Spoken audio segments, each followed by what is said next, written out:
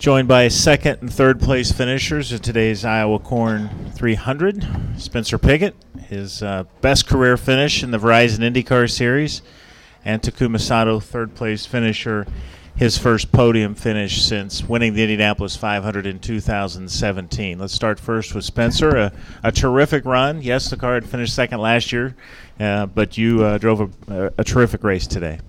Thank you. Yeah, it was a tough race out there. Right from the get-go, I knew that we had a fast car. The way we were able to pass some people through the beginning of the race, and then as the stint went on, I just thought we got kind of stronger and stronger, and was really able to close down and pass people. I can't thank the guys enough. We made a few changes from qualifying yesterday. Obviously, that was a little disappointing, but we kept our heads down, and the guys in pit lane did a great job and executed really well. So can't thank them enough. Fuzzy's Vodka, Chevrolet, all of our partners at Ed Carpenter Racing. It's great to be up here on the podium. We've had a season that I think we could have executed a little bit better at times, but today everything went right, and we found ourselves on the podium. So it's definitely a great feeling. Takuma, action all over the racetrack today. So more than two lanes sometimes, and three wide a couple times. Yeah. Pretty active out there for you.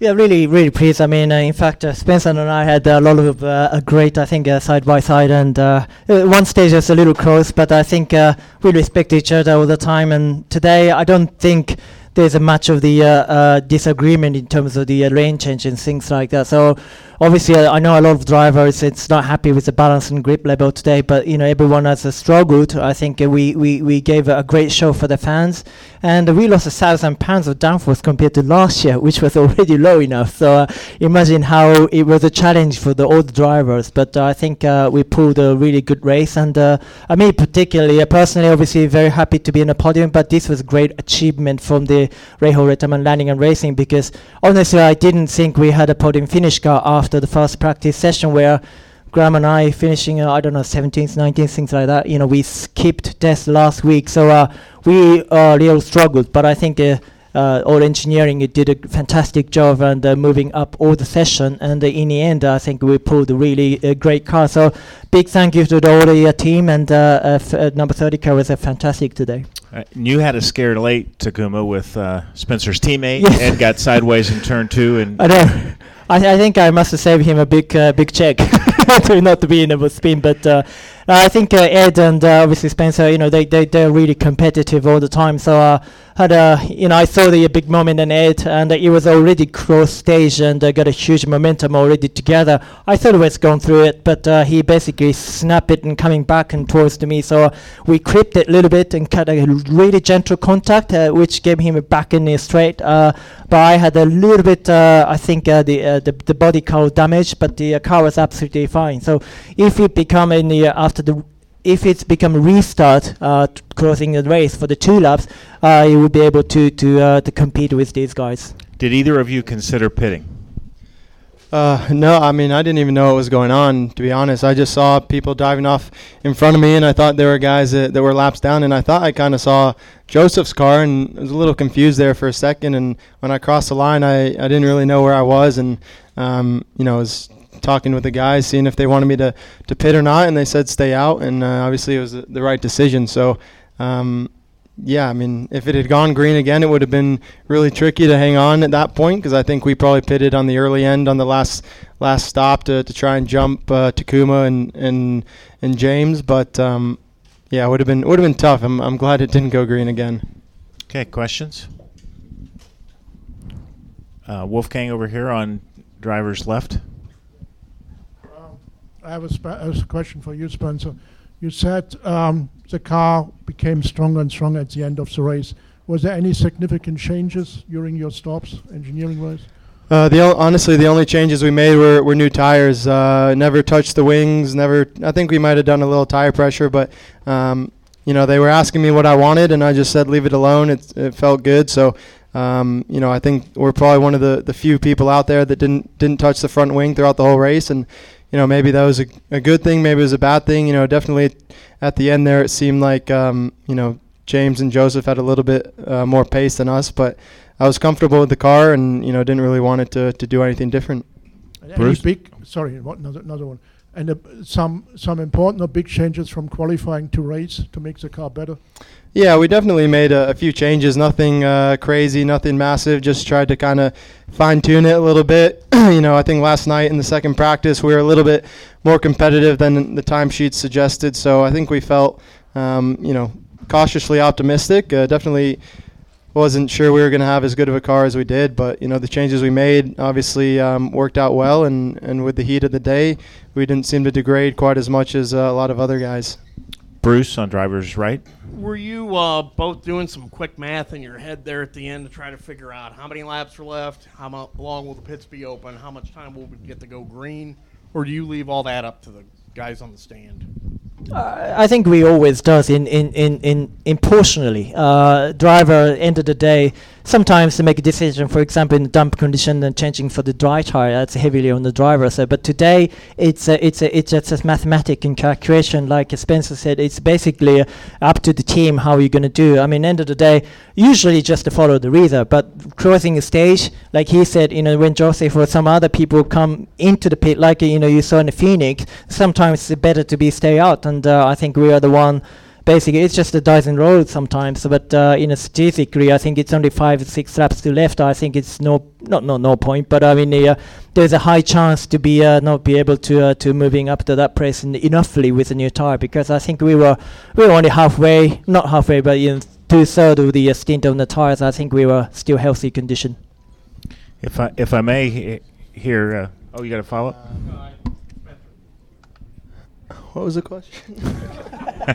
Were you doing the calculations in your head?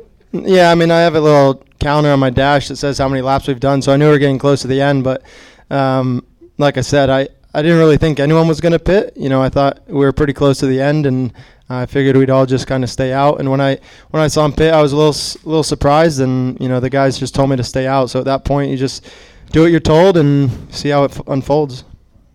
Patrick over driver's left. Spencer, Takuma, for me, that yellow comes out, and you're trying to do the math. You can tell me how much of a whirlwind of a race it was as it was. I mean, and now you got to try and do math at the end of that. Was that mentally kind of, you're like, okay, let's just get this thing over with. It's been a long enough day. Yeah, it was a long race, honestly. I was kind of counting down the laps and looking forward to the finish. It was definitely difficult out there, but when the yellow came out, it was just a small piece of debris. So there was every possibility that the race was going to get restarted. And I was asking the guys how many people behind me pitted and what the situation is with lap cars, because I knew I was running second at that point. And if guys are on new tires, it's going to be really, really hard to hold them off, especially with how many laps we had on them. So yeah, you just kind of count, see what you have on your dash and listen to what they're saying, and just kind of hope that it works out for you. Joey on the far back right. Spencer, going back to last season when you got the nod for the full-time entry this year, getting the off-season testing, do you find that this run's more gratifying or more relief, just given everything that you've gone through?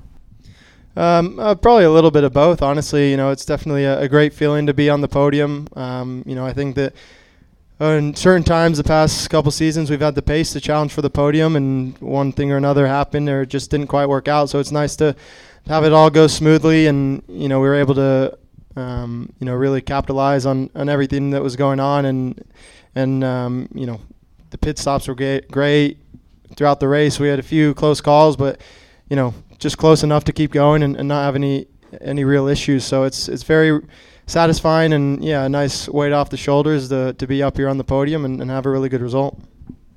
You've been pretty level through this since I saw you on pit road after the race. Not a lot of excitement from you, but you're pretty cool and calm and collected most of the time. Or is there some more inside of you?